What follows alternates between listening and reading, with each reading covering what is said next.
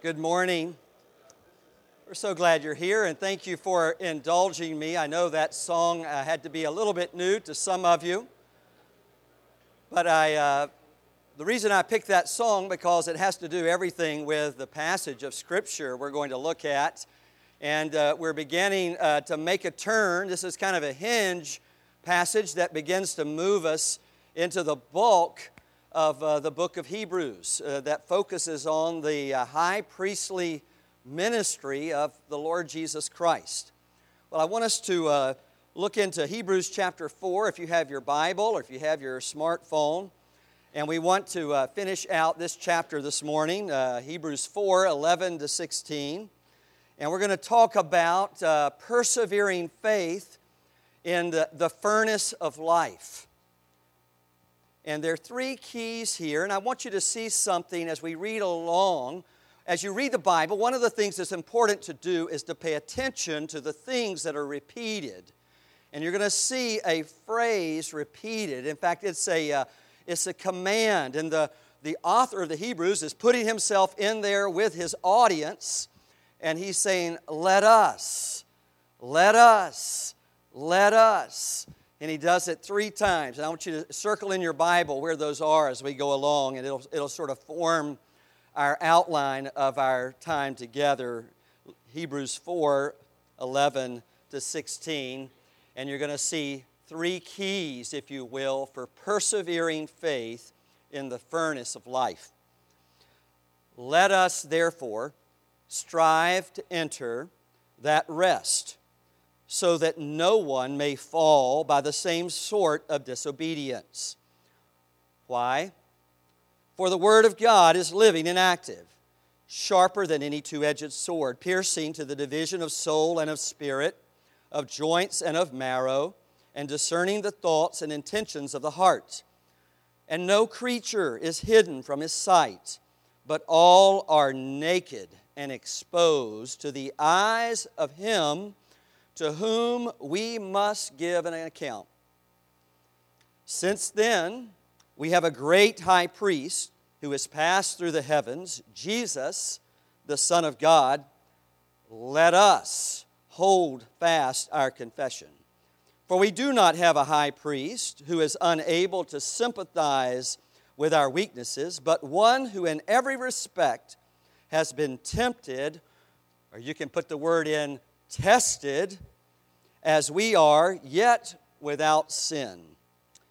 Let us, then, with confidence draw near to the throne of grace. Why? That we may receive mercy and find grace to help in time of need. This is God's profitable, living, eternal, and inerrant word for us this morning. One of the things I do when I read the Bible, and if you've ever heard me like in a wedding, when we're praying as we read the wedding scripture, I always close, Lord, give us in the midst of all the changing images and words of our generation, would you be pleased this morning to give us ears to hear, eyes to see the beautiful things in your word, and a heart that is ready and willing to obey. And that's called a prayer of illumination in the fancy terms. But this morning, this is what we want. Lord, give us eyes to see. Give us ears to hear your Spirit. But most of all, Lord, give us a heart that is ready and willing to obey your word. Well, evil entered the sanctuary this past Sunday in Sutherland Springs, Texas, in a small community of 700 people in a small Baptist church. A deranged man comes in just killing people senselessly. This is the 14th incident this year of a murder like this related in some type of house of worship in the United States of America. And it would be very easy for us to grow weary, to begin to question God. God, why? Where were you in the middle of that tragedy, of that evil? And I'm not here this morning to talk about why does a good God allow suffering. There's a lot of things on our website. We've preached and taught on that from the book of Genesis and the life of Joseph. But this morning, what behooves us is to pay very close attention to what's going on here with these original Hebrew Christians, these Messianic Jews, because evil was advancing against them. And so for some of them, if you read Hebrews 10, verse about 32 to 38, some of them, their property had been confiscated. Some of these believers had been thrown in prison for their faith. Some had been martyred for their allegiance to King Jesus. And it was these winds, these contrary winds were blowing strong, these gale force winds against the church of Jesus Christ in the first century. And they were being tempted to walk away, to compromise their faith, to shrink back. Rather than drawing near that we just read about, they were being tempted to shrink back and go back to what one writer calls the cradle of Judaism. So they would not have to suffer because of their allegiance to the cross of Jesus. And so this morning is real important that we begin to ask ourselves, Lord, do I have persevering faith? Give me this persevering faith, faith that endures to the end. And there's a word that is used repeatedly in the book of Hebrews, and you have probably, if you've ever heard a talk, probably the most oft-quoted, oft-preached upon passage in the book of Hebrews is Hebrews 12, 1-3. Therefore, since we have a great cloud of witnesses, we're just coming off of All Saints Sunday, the people of God, people who've impacted you, maybe some people who led you to the Lord, maybe your grandmama, your mother, your father, who's now a member of the church triumphant. We're surrounded, that we're running into the stadium like on an Olympic marathon, and there the great cloud of witnesses in the stadium cheering us on, calling us to lay aside the things that entangle us and the sin that clings so closely to us. And we run, how? Fixing our eyes on Jesus with perseverance, with endurance. And one thing I would just encourage you with, if you ever want to know what a word means in the Bible, to go to a website called blueletterbible.org. And you can type in, like in this case, Hebrews 12:2, and you can click on the words. You do not have to know Greek to do this. It's all in English. And the word is hupomone. It means endurance. It means perseverance. And let me just give you what Strong's Concordance says is the definition of perseverance, of endurance. It's the characteristic of the man who is not swerved from his deliberate purpose and loyalty to faith by even the greatest trials and sufferings. When I was thinking about this, as we enter into this, I was thinking of a good friend of mine named Arnold Mills.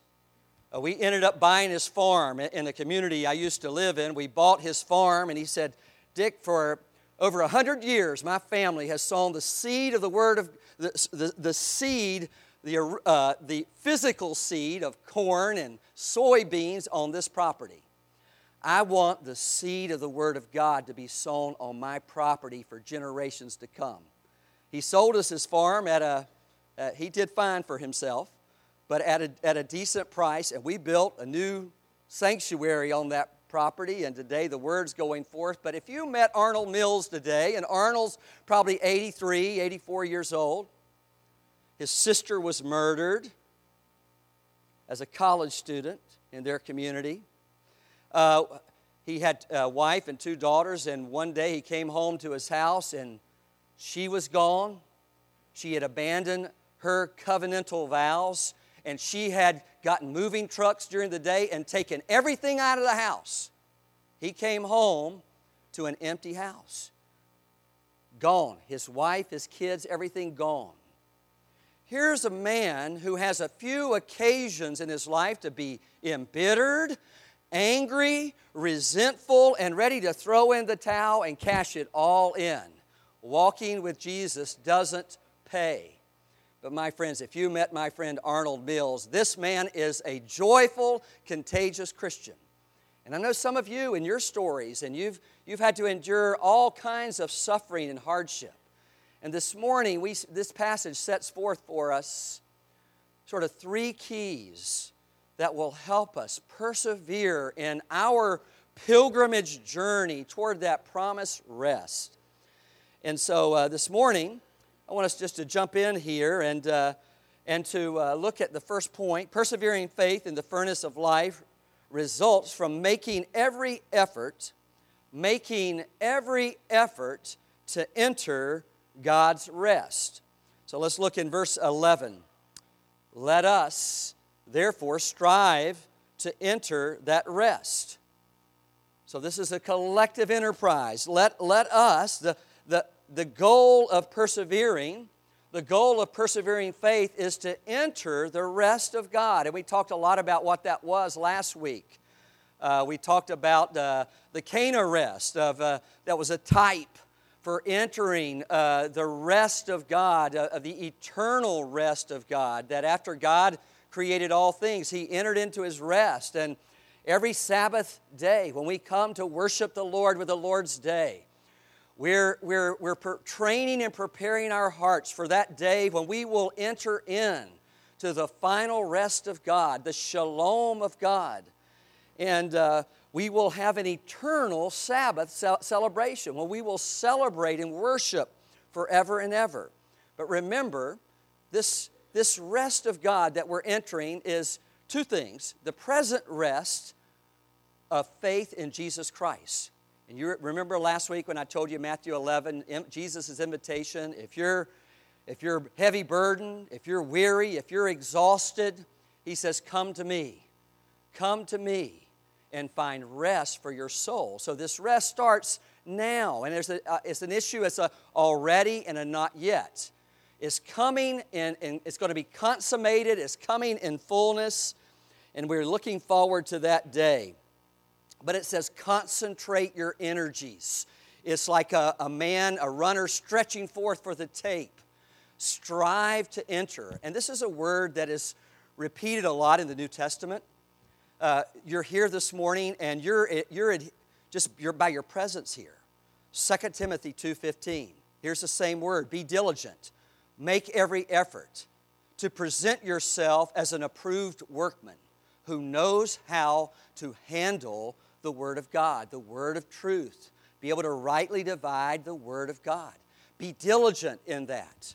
2 Peter 1:10 says, be diligent. Make every effort to make your calling and your election sure by adding to your faith brotherly kindness and love and self-control. That's 2 Peter chapter 1. And so the goal of our persevering faith is that we will enter that rest. And friends, one question I have for the Lord, I love the Psalms, and Psalm 121, it talks about the Lord's watch care over His people. You begin to kind of wonder about that when you see a church like the First Baptist Church in Sutherland Springs, Texas, when evil enters the sanctuary and begins to take people's lives, little baby, a pregnant mother and her child in utero. You begin to wonder, and he says, when Psalm 121 says, the Lord will guard you from all evil. And one of the ways that I've tried to make sense of that is that the Lord will guard His people from evil, from keeping that evil from getting into our hearts. All kinds of tragic, hard things happen to God's people, and it causes us to begin to question our faith. But I want to just encourage you to make every effort that one day rest is coming. The rest giver, the Lord Jesus Christ, sweat drops of blood in the Garden of Gethsemane to get you home to enjoy this rest. And it is our hope. And when you just feel like you can't go anymore and you're weary and exhausted and frustrated, remember that suffering and struggle and hardship and trouble never, ever have the last word in the life of a follower of Jesus. It's pleasures and joys forevermore, and it is the blessed rest of resting from your labors, enjoying and delighting in Jesus, and serving Him without fear and with joy forever. Well, secondly, you've got the goal of persevering is to make sure you enter that rest. It's coming for you. Secondly, the cost of not persevering, so that no one may fall by the same sort of disobedience. Now, what he's doing here is he's using the negative example again of the wilderness generation, the Exodus generation. And if you go back and you look in Numbers chapter 14, they fell by the sword. That's the image. And so he's going to pick up the sword theme in just a minute in verse 12 and 13. But they fell by the sword due to their unbelief. Due to their unbelief and their disobedience and grumbling spirit, they fell by the same sort. So no one may fall by the same sort of disobedience. The idea of falling there is to be completely ruined, utterly ruined. Let me tell you a funny story. When I was 5 years old, we were driving in the little town that I grew up in, much like this town in Texas. And my mom was driving us home from the grocery store, and it was a 1965 Chevrolet Impala. We're not using seat belts. There's no car seats for children. The bucket seats, they just fall forward. There's no latch to keep them in place. And what am I doing? I'm standing up in the back seat. My mom's not paying attention. She hits the brakes to avoid the car that stopped in front of her. And what do? I'm all of a sudden going forward at a rapid speed. I land face first on the steel dashboard. All the teeth gone. and a pretty big gash here on the edge of the mouth. And as I'm on the side of the road, spitting teeth and blood out, my mom's going crazy. I've ruined my kid. I look up at my mom, words from a 5-year-old, "Mama, look what you've done to me. You've ruined me." And, I don't know if you, as a parent, I can assure you, I've ruined my own kids, and every one of my children have fallen headfirst down a stairwell.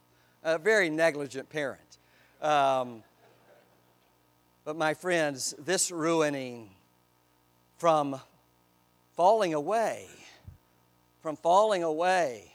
from faith in Jesus is a complete and utter ruin. But I want to be very, very careful here. Here at Second Presbyterian Church, we believe in a teaching called the perseverance of the saints. Those who have been called and justified are sanctified and will be glorified. It's called the golden chain of salvation, Romans 8, 29 and 30. In my Bibles, I always write 3 words besides Romans 8, 29 and 30 to remind myself when I read that portion of Scripture again. 3 words. God loses none. God loses none of His children. Those who are called and those who are justified, who are born again into a living hope, can never fully or finally fall away. But here in the Church of Jesus Christ today, the visible church, we've got people that are mere professors of faith. They may not have genuine faith. They may have counterfeit faith. And so this morning you can ask yourself, hey, do I have genuine faith? If you acknowledge yourself that you are a great sinner and Jesus Christ is a great Savior of sinners like you, and you've placed your faith, put your full weight down on Him and what He's done for you on the cross, you're His. And you can never, ever lose your salvation. And friends, this is very, very important because us pastors, and Gary Peak here can well attest, we walk with the saints of God through the valley of the shadow of death as we're helping people enter into heaven. And when you have the assurance of your salvation, it makes all the difference in the world when it's time for you to come to die and enter into this blessed rest. Do you have that assurance today? Let me give you something here in your outline that does explain what happens sometimes to believers. This is from our Westminster Confession of Faith, chapter 17, that talks about this teaching of the perseverance of the saints. This is point 3.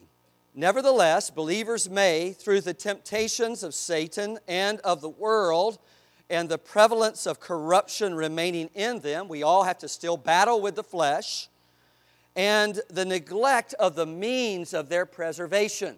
That's why you're here this morning. You're availing yourself of the means of God's strengthening grace, His Word, the physical presence of other Christians, which is an incredible gift of God to strengthen us and encourage us.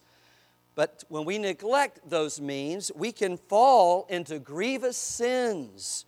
And for a time, we can continue in those grievous sins. Some of you have friends right now that are playing the prodigal, living in the far country, continuing in grievous sins, whereby they incur God's displeasure, grieve His Holy Spirit, come to be deprived of some measure of their graces and comforts, and have their hearts hardened and their consciences wounded, hurt and scandalize others, and bring temporal judgments upon themselves.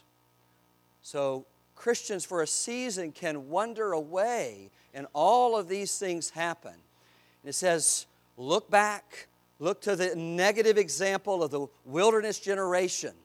Do not be like them in apostatizing, apostasy and unbelief and disobedience, but continue to fix your eyes on Jesus. Well, what are the gifts? So we see the goal of persevering, the cost of not persevering. What about the gifts of persevering? And we've got two of them.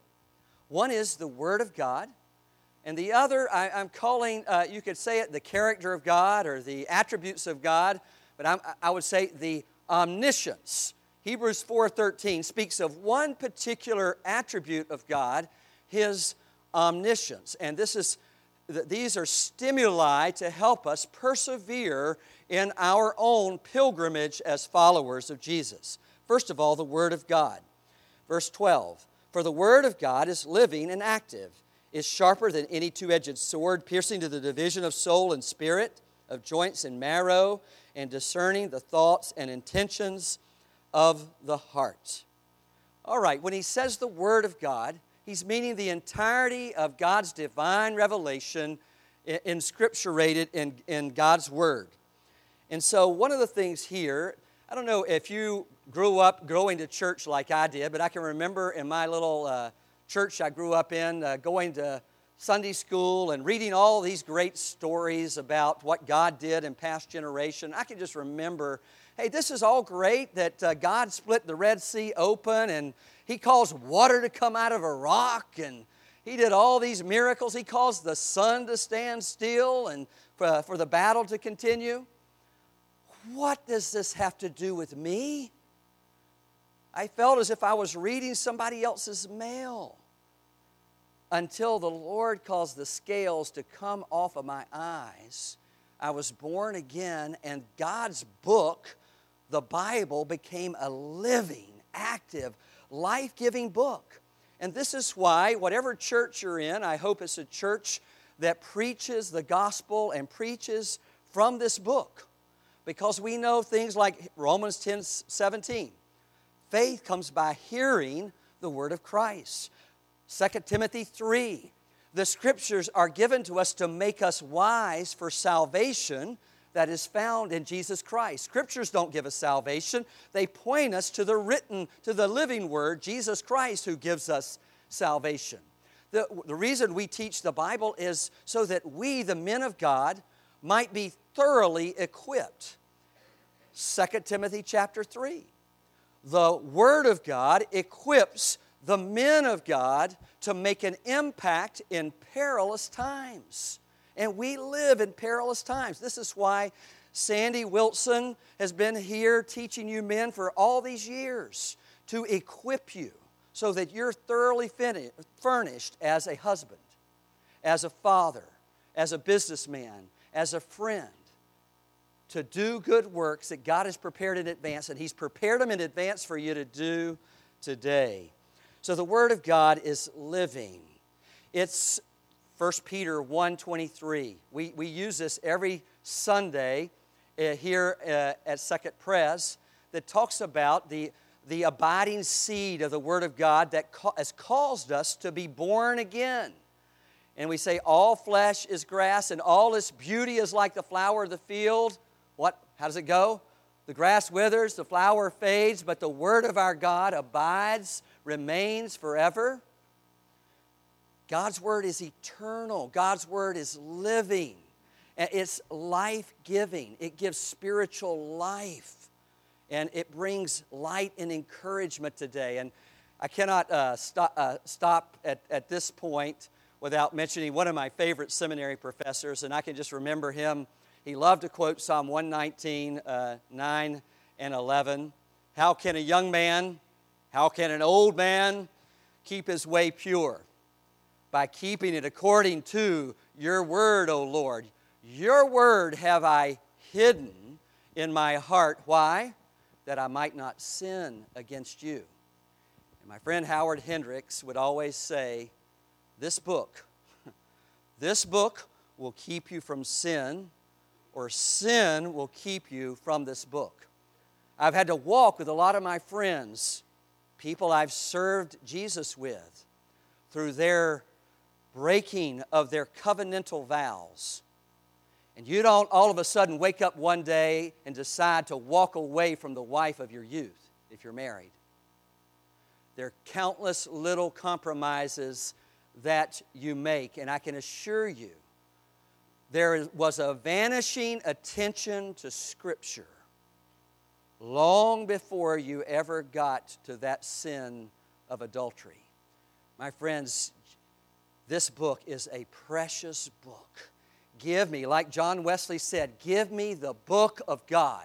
Today, I would ask you to make it your resolve. Lord, amidst all the things that I'm known for in this city, my gifts, my work, my family, let me be a man of one book. Give me the book of God. We can take it for granted. How many books, how many Bibles do you have on your shelf? I've got in my office a couple of shelves full of different Bibles. And one of the things I've been trying to do in this 500th anniversary of the Great Reformation, I've been trying to remember, and I've been using a little devotional from John Piper on the 50 days through the Reformation. It's a biographical sketch of men and women. William Tyndale. Go read about William Tyndale. You're talking a man who endured an intense furnace. He was burned at the stake in order to get an English Bible into a plowboy's hands. You have an English Bible today because of the legacy of William Tyndale. And you give thanks and praise. He's part of that great cloud of witnesses. And that's not to make us feel guilty that we kind of yawn and we just say, well, what Bible do I want to read today? Be grateful that you have that. But remember the cost and the tried and tested men who gave you that Bible. I've got a little phrase here. It says, Scripture untangles the human heart and unearths sin like no other book can. God uses His Word like a scalpel to perform spiritual surgery on your heart. So today when you come, I want just to encourage you. What does this passage reveal about the nature of God who provides salvation for you? He's a God who's entered into His rest. He's a God who has suffered so that you could enter into His rest. And what are the sinful thoughts and attitudes and actions and behaviors that result in me when I forget that about the Lord. I grow weary. I begin to struggle and battle with unbelief, and really I don't rest in the promises of God. And when you come to God's Word, I want you to always think, according to Hebrews 4:12, Swiss cheese. What is the notable characteristic of Swiss cheese? It's got the holes. When you read the Word of God, it's shining the spotlight on Jesus everywhere. It's a schoolmaster that leads us to the Lord to see His beauty, His character. But it also shows us our lacks. It shows us the holes in our lives. It shows us our shortcomings. And we let that Word do surgery on our hearts. But as it's doing surgery on our hearts and rooting out the cancer of sin and cutting it away, it's also shining the spotlight on the character of God. And you see this in verse 13, the omniscience of God. God's Word graciously reveals the nature of God to us. In verse 13, it focuses on His omniscience. Listen to the Word. And no creature is hidden from His sight, but all are naked and exposed to the eyes of Him to whom we must give an account. Today, you're going to encounter some form of temptation. The devil's going to come to you. There's going to be a certain circumstance that presents itself at work, and it's going to be an enticement, an allurement to evil, to walk away from the will of God. And how do you resist him? One of the ways that we think about the character of God. And as I was reading verse 13 now, the psalm that comes to me is Psalm 16. This is a psalm that encouraged Jesus Christ as He was preparing to go to the cross. The Lord said, I will not allow my Holy One to see decay.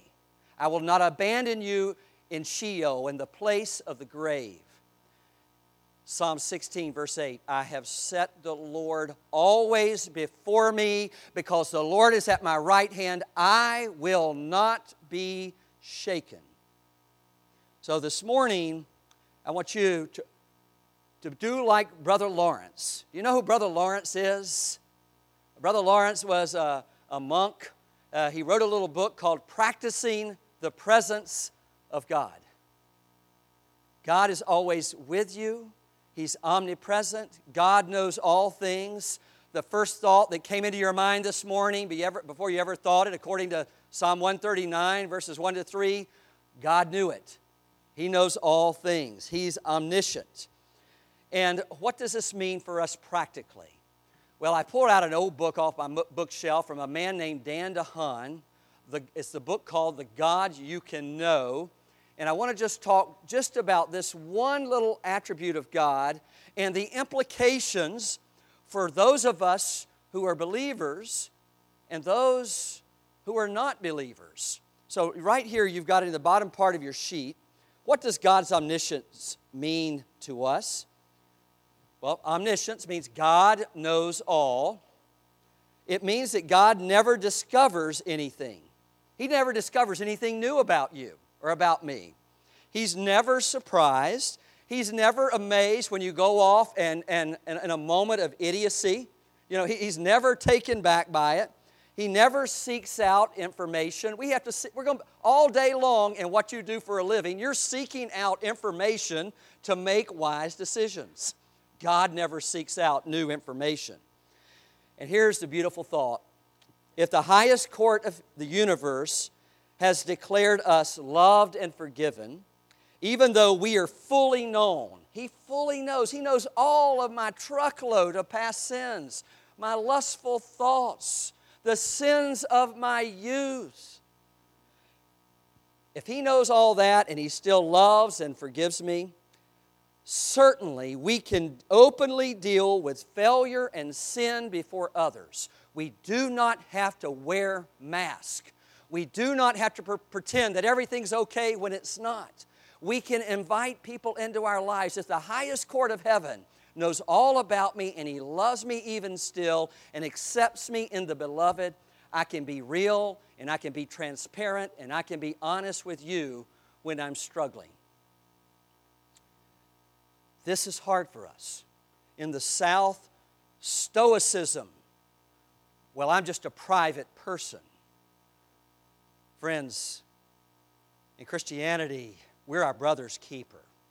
We pursue our brothers when we begin to wonder if something's going on, if someone's wandering away and wavering and shrinking back. We pursue them. And we need people to pursue us as well. And so today, when you come here regularly, let me just encourage you. You've already taught on this, Hebrews 3:13. Encourage somebody. Somebody here needs to be encouraged. And I can tell you, my brother Don Jordan back there, that man is a Barnabas. He's encouraged me as his pastor on many occasions. And there are others of you that have that gift of encouragement. And please, please, please do not stop. For the unbeliever, continuing on in the quote here, for the unbeliever, omniscience means that there is no place to hide. Every sin that we commit is as though we did it right in front of His throne. He sees all and knows all, and all of our sins are exposed to Him who sees everything, everywhere. Now, you know the children's song? Be careful, little eyes, what you see. Be careful, little eyes, what you see. For the Father up above is looking down in love. Be careful, little eyes, what you see. Be careful, little hands, what you do. Be careful, little feet, where you walk.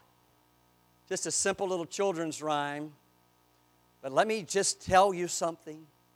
The Father up above is not a celestial Scrooge looking down over the portal of heaven, waiting to put His thumb down on you because you're having a little bit of fun.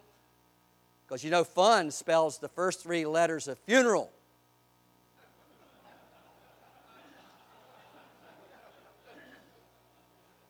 Friends, we laugh because all of us have a little bit of this in our heart. The lie of the viper is embedded in our hearts that doubts the goodness, the graciousness, the kindness of our Heavenly Father. That He's waiting to put His thumb down on us. No, He's looking down and practicing His presence. Lord, when you're facing temptation, when we're going through a time of testing, you set the Lord before you. Lord, you're with me. I'm not a spiritual orphan. I'm not walking through this financial struggle alone. You're walking with me. And that's very, very important. Let's go to the back page. The second point, we've got to, like my father would say, the farmer that he is, we've got to make hay while the sun shines. We got 2 more points. Persevering faith in the furnace of life results as we hold firmly, holding firmly to our confession. And this is where he begins to turn. This is the hinge passage when we begin to discover the high priestly ministry of Jesus on our behalf. Verse 14, since then we have a great high priest who's passed through the heavens, Jesus the Son of God. Let us hold fast our confession. Let us hold fast our confession. So here we see there's a lot to share. Let me just highlight 3 things. First of all, we see the office of Jesus. And in every single one of these things, his office here is he's a great high priest. So the office, now you know Jesus was anointed. That's the word Christos. He's the Messiah. He's the anointed one as a prophet, priest, and king. And from here to about chapter 10 of Hebrews, he's going to talk about the high priestly ministry of Jesus, that he's a better priest than Aaron. And let me give you again the Westminster Shorter Catechism, question 25. How does Jesus Christ execute the office of a priest? What does it mean practically that Jesus is a priest for me in heaven? Christ executes the office of a priest in his once offering up of himself. He's not presenting sacrifices. He was the one and final sacrifice. We know this from Hebrews chapter 9. And as a sacrifice to do what? To satisfy divine justice. Propitiation. He set aside, he satisfied God's divine wrath and hatred towards sin on the cross. And he reconciled us to God. We who were enemies of the Lord, now we're God's friends through faith in our priestly King. And he makes continual intercession for us. So right now, Jesus Christ is sitting on the throne of God in heaven, and he is making intercession. He's interceding and praying for us. Even when we sin, he's our heavenly defense attorney. He's our advocate, and he speaks to the Father. Father, forgive John. He's covered. He's a blood-bought son. Forgive that sin of pride, of unforgiveness, of lust. He's mine. The blood covers, and he prays for us. Secondly, the ascension of Jesus. What does the text say? He's the great high priest who's passed through the heavens. So he has taken flesh, our flesh, the same flesh, this body of flesh and bones, into heaven, guaranteeing that there's just as much hope for your body today that is outwardly wasting away. We believe in the resurrection of the body, and we're going to serve God in heaven with our bodies. Well, one of the things I think that is important here is to, again, ask the question, how does Christ's ascension, he is ruling and reigning in heaven, how does his ascension into heaven benefit you today? Well, first of all, he's an advocate in heaven, in the Father's presence. So he's speaking to the Father for you. Secondly, in his own flesh in heaven, as a sure pledge that Christ our head will take us, who are his members, up to himself. And thirdly, he sends his Spirit from heaven to us as a corresponding pledge, a down payment, just like a down payment on a house. His Spirit that dwells within us is a pledge that he's going to get us home to enjoy our eternal inheritance of ruling and reigning with him forever. And by the Spirit's power, we seek not earthly things, but the things above, where Christ is, seated at God's right hand. So one of the things that's important, just to close this point, so that we don't just get busy and frantic. I've got to hold fast my confession. I've got to hold firmly to our confession. You hold firmly to God's hand only because he holds you in the palm of his hand. In fact, today, if you're his, your name is engraved on the palm of his hands. Isaiah 48, we know that. And I love the old spiritual, time is filled with swift transition. Not alone on earth can stand. You got to build your hopes on things eternal. You got to hold to God's unchanging hand. How can you hold to God's unchanging hand? He holds you. He holds you. We know this from John 10. Nothing, not your past sin, not your present sin, not any adverse circumstance or trouble or affliction or tragedy that would enter your life, not even an attack by the devil himself, Romans 8, 38 and 39, can separate you from his hand. He's got you in his hand. So we hold to his hand. We hold to our confession. And we know from Hebrews 3:1 that Jesus Christ is the apostle and high priest of our faith. That is our confession. It is the historical Jesus. He is fully God and fully man. I skipped my point 3. A3 is the identity of Jesus. He's Jesus, the Son of God. He's fully man, Jesus Christ. He lived in history. He's the Son of God. and we hold fast our confession. It's the historical Jesus. He lived a life just like you and me. He suffered just like us, but he never sinned. But also, this confession is our Christian faith. And it's summarized for us and this is a verse some of you may know, Romans 10, verse 9. If we confess with our mouths that Jesus is Lord and believe in our hearts that God raised him from the dead, what will happen? We will be saved. Do you believe in your heart? Do you confess with your mouth Jesus Christ is Lord? All over the world today, Kyrios es Jesús es Kyrios. Jesucristo es el Señor. Jesus Christ is Lord. You make that your confession, you're saved, you're His. And friends, every Sunday, if you ever quote the Apostles' Creed, can I just encourage you? Sometimes we can view ourselves, as we should. I'm small. My life is insignificant. I'm one of those crooked sticks that God plucked from the fire, that He wants to use to strike the straight blows to extend His kingdom. That's you. Your little story of your life is caught up in the great drama of redemption. And that is when we confess our faith using the Apostles' Creed. We remember that history's going somewhere. My life is caught up in this grand drama of redemption.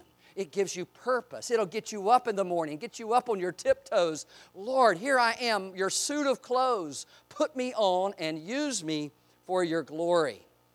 Lastly, persevering faith in the furnaces of life results as we draw near to God's throne. You see, again, the motivation and then sort of the mandate. The motivation is verse 15. For we do not have a high priest who is unable to sympathize with our weaknesses, but one who is in every respect has been tempted as we are, yet without sin. Let us then with confidence draw near to the throne of grace, that we may receive mercy and find grace to help in time of need. So the motivation for drawing near. Rather than shrinking back, draw near. And again, kind of the same idea. Draw near to the one who's drawn near to you. He's been the hound of heaven. C.S. Lewis, he's been the transcendental interferer, coming to pursue you, drawing near to you to have your heart fully. It says, rather than shrinking back, draw near. Why? We have a high priest who is sympathetic. We have a sympathetic high priest who is he's not unable to sympathize with our weaknesses. All the dangers, all the sorrows, all the trials, all the unjust, senseless murder of our friends, He knows it. John the Baptist was beheaded at the bequest of a little girl. He knows injustice, the injustice perpetrated against him at the cross. He knows and he sympathizes. He's not off in his heaven somewhere, sort of twiddling his thumbs while his people suffer. No, He's a God who weeps, and He enters into that suffering. And this is one reason why I'm a Christian. It makes sense of this broken and fallen world that we live in, our world and life view. Our God has entered into the suffering. Our God entered into the suffering to die so that death would die and so that one day all suffering would end and it would be joy and pleasures forevermore in the Father's rest. We have a high priest that's not just sympathetic, he's tempted. He's been tempted and tested in every respect as we are, yet without sin. One of the things about Jesus Christ, all of His temptations came from without. Unlike you and me, we have the flesh, and some of our temptations come from within. My heart is an idolatrous heart, and I can root my identity in a lot of other things other than Jesus and His love. So, He's a tempted high priest. So in your times of temptation, you don't have to hide from Jesus. You can run to Jesus. The sinful woman in Simon's house, that wiped his feet with her tears and touched his feet in that kind of intimate way. Jesus Christ never had a lustful thought toward a woman. He never sinned. This is the third attribute. He's not just sympathetic. He's not just tempted. He's impeccable. It's called the impeccability of Jesus Christ, the sinlessness of Jesus Christ. If he was not sinless, he could not have been a redeemer. And the three temptations of Jesus in the wilderness that correspond to the lust of the flesh, the lust of the eyes, and the boastful pride of life, he never gave in. He fought temptation with the Word. He was the Word. So this was an essential prerequisite for Jesus to serve as our Redeemer. Secondly, the mandate to draw near. So you got the motivation to draw near, the mandate to draw near. It says, let us then with confidence draw near. Friends, wherever you are, however you are this morning, your spiritual state, you can draw near to the Lord in prayer. Jesus Christ has opened the access to the throne room of heaven, and you can talk to Him honestly. You can talk to Him boldly. It says, let us approach with confidence, with boldness. You're a blood-bought son of the Lord Jesus Christ, and you can enter into that throne room, and you can beseech Him in prayer. And today, what is it? What's one thing that you want the Lord to do for you? This is an admonition for a persistent, confident prayer. Besiege the throne room of heaven and come with bold requests. And I like what John Newton says. He says, thou art coming to a king. Large petitions with you bring, for His grace and power are such, you can never, ever ask too much. What is it that you want Him to do for you? Come to Him with it. Approach His throne of grace, the place to which we draw near. Yes, it is a throne room of glory, but here he says it's a throne room of grace. God's unmerited favor, the unmerited favor of an unobligated giver. You've received that favor. He bids you to come. We cannot stand in the blazing light of God's glory to our everlasting comfort unless we've been hidden in the rock of ages, the rock of the Lord Jesus Christ, who is grace indeed. And what are the results of drawing near? We've got the place to which we draw near, the throne of grace. The results of drawing near is the assurance that we will receive mercy and we will find grace. Receive mercy. God's mercy is always directed to sinners in their misery and in their trouble. God's grace is directed to sinners whose consciences are guilty, to relieve our guilt. So this morning, I just want to encourage you.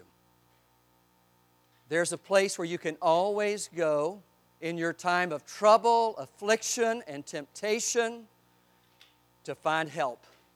To find help in your time of need. Draw near. Enter that rest.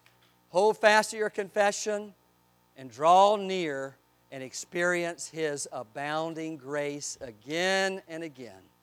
Let me pray for us. Father, thank you for these men. I pray, Lord, that you would draw near to them today. You would show yourself a strong and mighty high priest. Your blood, you're the one and final sacrifice. Your blood covers them today. They're accepted, they're forgiven, they're profoundly loved by you. And Lord, I pray that they would anchor their hearts when the gale force winds blow to who you are, Lord Jesus, the great high priest. And would you continue to pray for us all day today and give us again the great joy of our salvation. And we'll be sure to give you the thanks and praise in Jesus' name. And all of God's people said, amen. The Lord's blessings to you.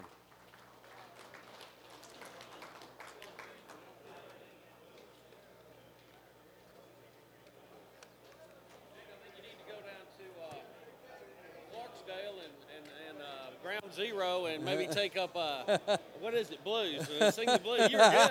Oh, man. Oh, hey, thank you. Hey, Drew, how are you, man? Good to see you too, sir.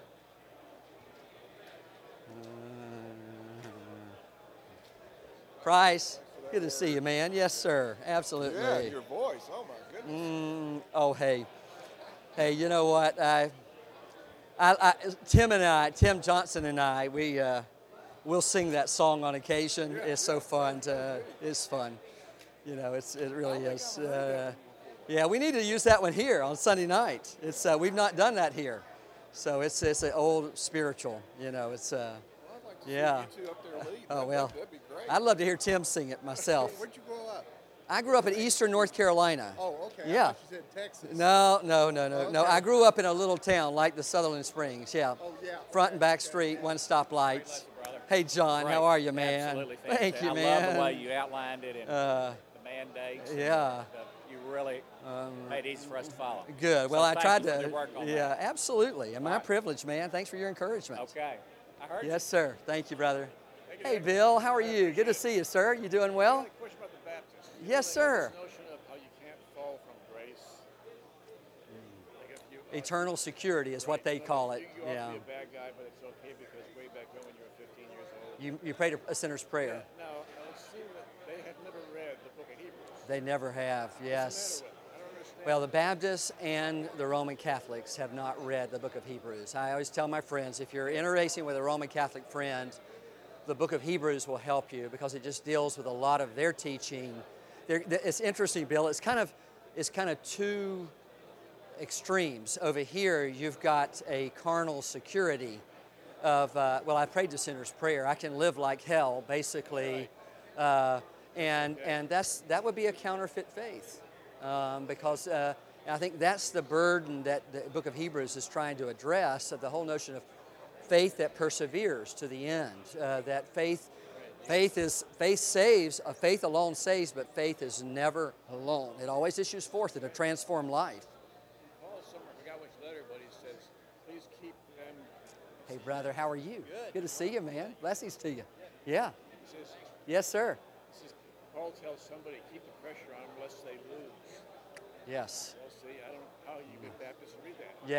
Yeah. There's just so much of the book you can't read, you know? I mean, it's really true. I think the Catholics, they add works, but they really miss, for example, purgatory. You know, it's appointed to man to die once, Hebrews 9:27. And after this comes the judgment. But it sells a lot of candles. It does sell a whole lot of candles. It sold a lot of indulgences, too, back in the day. I just want to say Hey, thank Craig. you very Yeah. much. It was real good. I Yes, sir. appreciate Absolutely. All your efforts. Absolutely, Craig. Amen. Yeah, fantastic, Craig. I have an idea from my father, who was a Wesleyan Methodist from Newfoundland. Yeah. About this problem of why does God allow Go ahead. You're fine. Go ahead. It's okay. Why does God allow sin? When you think about the chief end of man is to glorify God. Okay, well, if you glorify God, if it means anything, you have to do it in spite of who you are, right? Otherwise, God has a whole bunch of automatons built like this. Well, that's no glory. And if God took care of every Christian animal and millionaire and saved their kids, then everybody would be a Christian. Because they want to buy into it. Right. So you can't, in order to glorify, have people who will glorify you, if that's the goal, you got to have people that are doing it in spite of their proclivities. Yes. So they need those Yeah. proclivities, including the sadnesses that come along. Yeah. If you still glorify God. So that's why he allows all this stuff. And maybe he doesn't Yeah. allow it, maybe it just happens. Whatever it is, it makes the people who do say, in spite of all that, that Yeah. they're going to glorify God. Yeah. That's real glory. Otherwise, Yeah. you got a bunch of robots just Yeah, and I agree. I think it's easy to want to go to free will. I mean, they're going to hammer free will to keep the will of man free, so that he's responsible for the sin and the tragedy, and somehow God would be responsible if he's just completely sovereign. And one of the things we do is it's called the greater good defense of why evil's in the world. God, like the thing in Texas, God, this is a phrase from Scripture, God makes the wrath of man to praise him. I don't know how that works. I don't know how that works, but God brings a greater good somehow, some way that we may never know this side of heaven of a tragedy, but He will orchestrate it for His greater good and His, your phrase, great glory. So. He wants you to glorify. You have to have a propensity not to do it. Otherwise, it's a shame. Yeah, that's right. That's right. And that's, or else these commandments, you know, the let us strive, let us hold fast, let us draw near. It would be insignificant. Yeah, it would be, yeah. That commandment means something, you know. And He gives us the Spirit to heed that. Hello there, Olin. Oh, Dick. Well, Well, thank you. Thank you. It's so good to see you. And you're so kind and encouragement. You're an encouraging brother, just like Don is to me. And your presence here, just so grateful for you. And I hope I was a blessing to you this morning. you were. Great. Good. That's fantastic. Good to see you. Good to see you. Good job. Hey, King. How are you? Yes, sir. You know, one reason you do so good, so thank because you talk like you believe it. Good. Thank I mean, you. that's right. Yes. You Yes, know? sir. That was good. Yes, sir. You know, when you, anybody in anything, when they talk like they know what they're talking about and believe it, they're okay. That's right. You know? Well, I always like, my grandmama used to say when all of her friends were kind of caving in and wondering about the Bible being the Word of God, she said, I believe there was a man named Job. That was her throw down the gauntlet that the Bible, where's the Word of God? And then she would say, I know that my Redeemer lives. And I know whom I have believed, and I am convinced that He is able